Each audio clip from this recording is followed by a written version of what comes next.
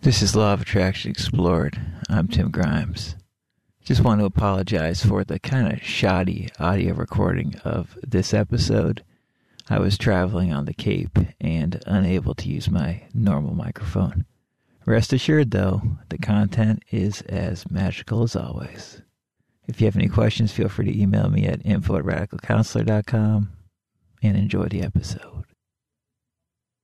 So, we've been discussing suggestion and suggestibility and what we often suggest to ourselves. And as you know, I like to look at this from a very practical psychological standpoint. And at the same time, it's important to recognize, in my opinion, that if we want to be quote-unquote spiritual about this, it can be a very effective way to implement these law of attraction principles in our life. There's a reason that most of the great law of attraction teachers, the teachers that we're discussing in the show, there's a reason that most of them use very spiritual sounding language. For a lot of us, we will be most affected by our suggestions when they are spiritual sounding suggestions. You know, Israel Regardie, in his great essay where he was discussing Neville's methods, said that one reason that Neville can be so effective is because he's using all this evocative, religious, spiritual language, which really stirs up something inside of us. And in my opinion, one reason that New Thought is so effective in stirring up stuff in us and making our lives transform for the better is because it uses this religious language. So while Coué has shown us that there's no need to use religious language or spiritual language in order to improve our lives, many of us will benefit from using such spiritual language if we like it, if we consider ourselves to be a quote-unquote spiritual person. It's often beneficial to use religious-sounding language. And somebody who probably explained this and showed us how to do this better than anybody in the law of attraction world is, of course, H. Emily Cady. H. Emily Cady is a very spiritual law of attraction teacher. And she uses mystical and deep Christian language to prove her points and to get her points across. I thought it would be worthwhile to read a few passages from her essay, Finding the Christ in Ourselves, because she makes some wonderful points that when we're trying to manifest or transform ourselves in some way, why not go to that deepest point where we simply claim the Christ within ourselves as our transformer, as our redeemer?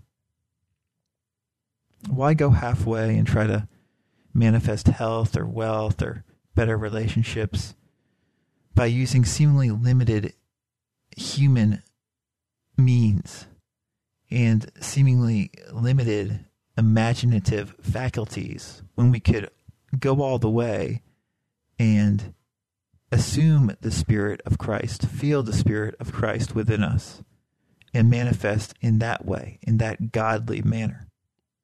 This, of course, is directly parallel to what Neville is always saying, what somebody like Joseph Murphy is often talking about, and what so many other great New Thought teachers were talking about. Why not assume the Christ within us and manifest from that? So, in Finding the Christ in Ourselves, Cady writes, God made us one with the Father, even as Jesus was. And just in proportion as we recognize this fact and claim our birthright, the Father in us will be manifested to the world. Most of us innately avoid saying, your will be done, because of false teaching and from associations. We have believed that this prayer, if answered, would take away from us all that gives us joy or happiness. Surely nothing could be further from the truth.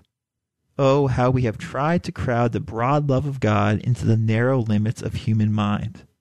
The grandest, most generous, loving Father that ever lived is but the least bit of God's fatherhood manifested through the flesh. God's will for us means more love, more purity, more power, more joy in our lives every day.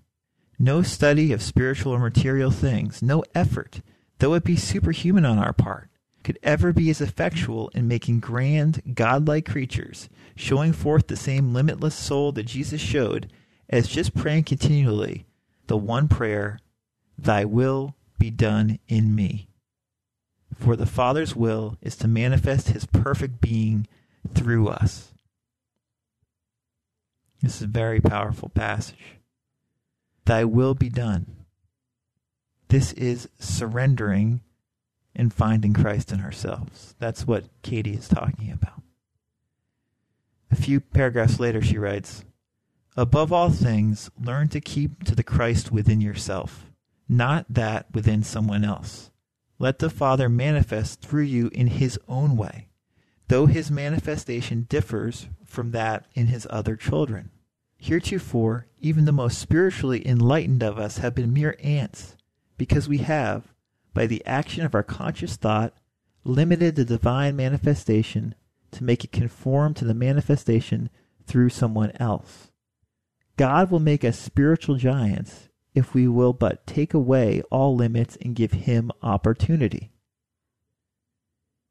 This is what I'm talking about when I talk about just thinking on God purely, or the golden key of Emmett Fox. Don't limit what you want to manifest to a certain thing or to a certain way of going about things. Think on God purely, or as Joseph Murphy says, the absolute method. Think on God purely, and then there's no limit. It's limitless. And then you are not comparing yourself to anybody else. You're not comparing what you're going to manifest to anybody else. You're letting God do the work through you. That is Christ within you. Katie went on to write a little bit later, "This voice will not lead you exactly as it leads any other, but in the infinite variety there will be perfect harmony, for there is but one God and Father of all, who is above all, and through all, and in all." This is going directly to God and skipping all the intermediary steps. And Katie says that we do this now. It's always in the present moment, which is obviously what we talk about again and again, how abundance, health, wealth come from recognizing the abundance of now. Or as Katie would say, if we're using spiritual language, Christ in this very moment, God in this very moment. And Katie goes on to instruct in this essay, "This manifestation through us will be the fulfillment of God's ideal, instead of our limited mortal ideal, when we learn to let Spirit lead and to hold our conscious minds to the now. You want to manifest the perfect Christ. Affirm with all your heart and soul and strength that you do so manifest now, that you manifest health and strength and love and truth and power. Let go the notion of being or doing anything in the future. God knows no time but the eternal now. You can never know any other time, for there is no other. You cannot live an hour or 10 minutes in the future. You cannot live it until you reach it, and then it becomes the now. Saying or believing salvation and deliverance are to be, will forever and through all the eternal ages keep them just a little ahead of you, always to be reached but never quite realized. Now is the acceptable time. See, now is the day of salvation," said Paul. He said nothing about our being saved from our distresses after death, but always taught present salvation. God's work is finished in us now. All the fullness abides in the indwelling Christ now. Whatever we persistently declare is done now is manifested now. We shall see fulfilled. So that's a very spiritual sounding approach that Katie is describing.